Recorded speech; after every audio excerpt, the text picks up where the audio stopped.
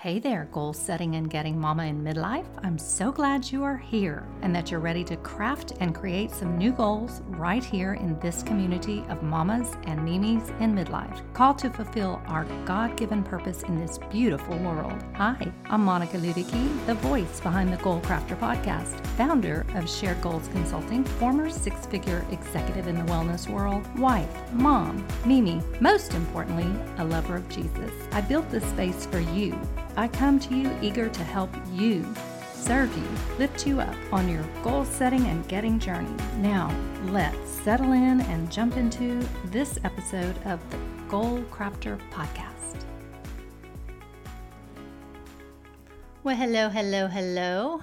Welcome to this episode of the Goal Crafter podcast. My name is Monica and I am your host for this show. I want to talk to you today about the verse that I'm memorizing for the month of October, which comes from Psalm chapter 5, verse 3.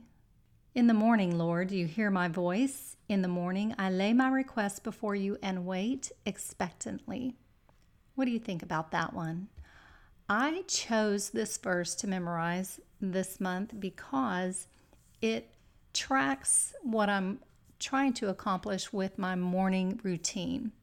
I know you as a goal-setting lady have a morning routine, or at least you have a system that you have put in place for many years to get through the morning and get to the things that you need to do.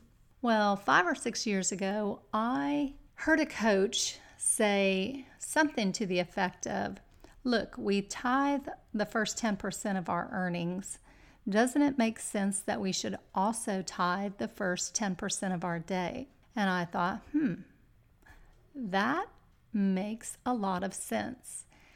Side note, for any of you ladies who have not yet taken up the practice of tithing, you might consider it or reconsider it. It is something that we are called as Christians to do. And I can just tell you that when I finally got that message and started tithing, so many spiritual blessings came as a result of it. But even if you're not tithing money, can you tithe your time? Is devoting the first part of your day to the Lord something that you could do?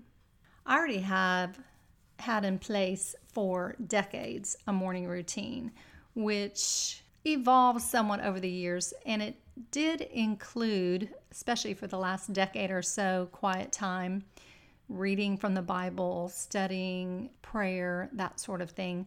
However, I kind of fit it in after I'd done all the rest of the things that I wanted to get done in the morning.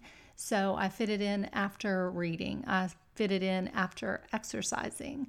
I fit it in after numerous cups of coffee. Well, once this gentleman made the point that it made sense for us to tithe our time to the Lord as well as our finances, then it dawned on me this is something that we can do that puts God at the forefront, puts him right where he deserves to be, and it can be fairly painless. So what I did is I switched around my morning routine. And yes, I still grab a cup of coffee as my companion for my quiet time, but I started opening up my Bible and spending time in the Word first, the very first thing, setting the foundation for the rest of my morning routine, but also the rest of my day. It has been the best piece of advice I think that was gleaned from that particular coach, and it is something that I know. I don't just think it. I know it deep within my soul that it is the way God intends for us to go about our days. Seeking first his kingdom, his righteousness, giving him glory, laying our requests before him early in the morning, and then waiting with expectation to hear from him, to hear from the Holy Spirit, to see the way he's going to bring things to fruition in our lives. So this psalm, in the morning, Lord, you hear my voice. In the morning, I lay my request before you and wait expectantly. This is a a verse that has given me a lot of joy to spend time with day in and day out this month. Not to get too theological, because I am the least person who should be doing that, but I will say I have a little story that kind of goes along with this verse. I know a person who has a family member who is the head of a household. He has, I believe, 7 kids.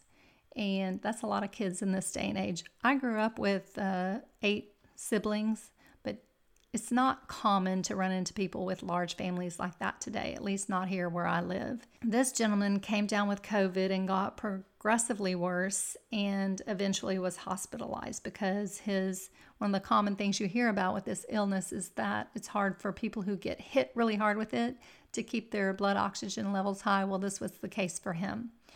So imagine he's the dad to 7 young kids. It doesn't look like the oldest one could be even 14 years old. So we're talking probably anywhere from 14 on down to a baby, little kids. So he gets put into the hospital and things just go from bad to worse.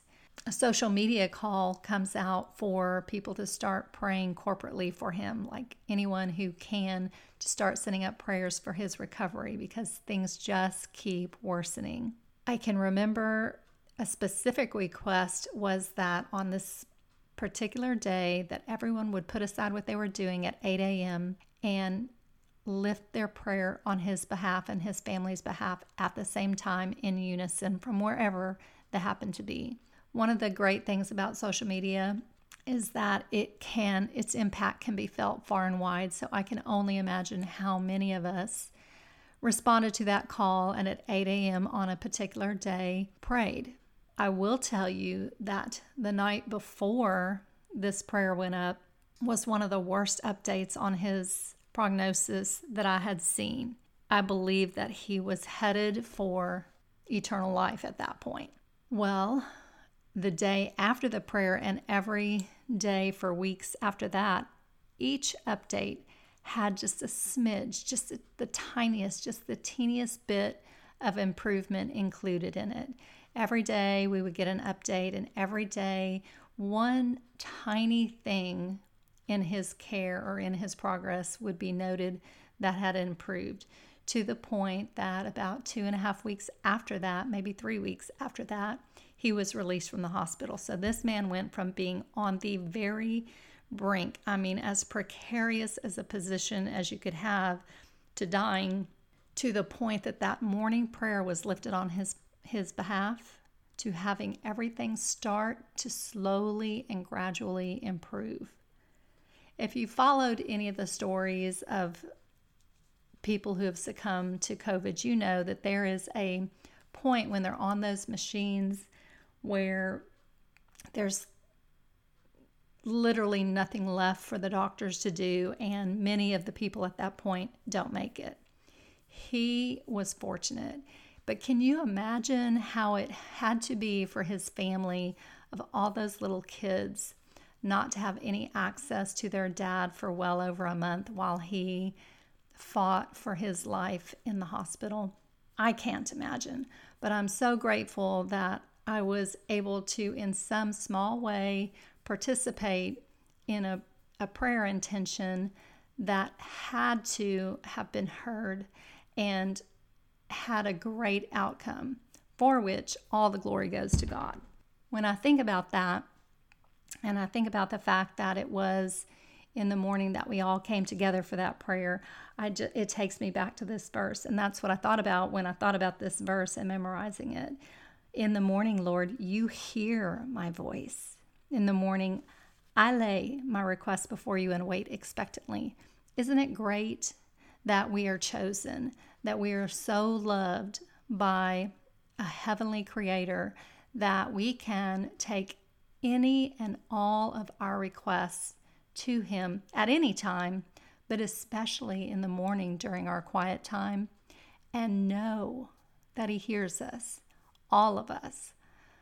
That's why he's God. I sometimes think about the fact that there are 7 billion plus people on this planet. How in the world does he do it? It's unfathomable, but he does, because he's God and he is great. So taking this back I want you today to consider changing your routine. And if you don't have a routine, starting to have a routine in the morning. Set your foundation. Set it with your priorities in place. Put God first and let everything else fall in after you spend time with Him, after you read the Word, after you lay your prayers before Him. Try it if you're not already doing this. Try it. As my son says, you can do anything for 21 days. Try it for 21 days and see if it doesn't deepen your relationship with the Lord and if it doesn't put you in a really positive place for the rest of your day. Try it. You might just like it. That's really all I have for you today.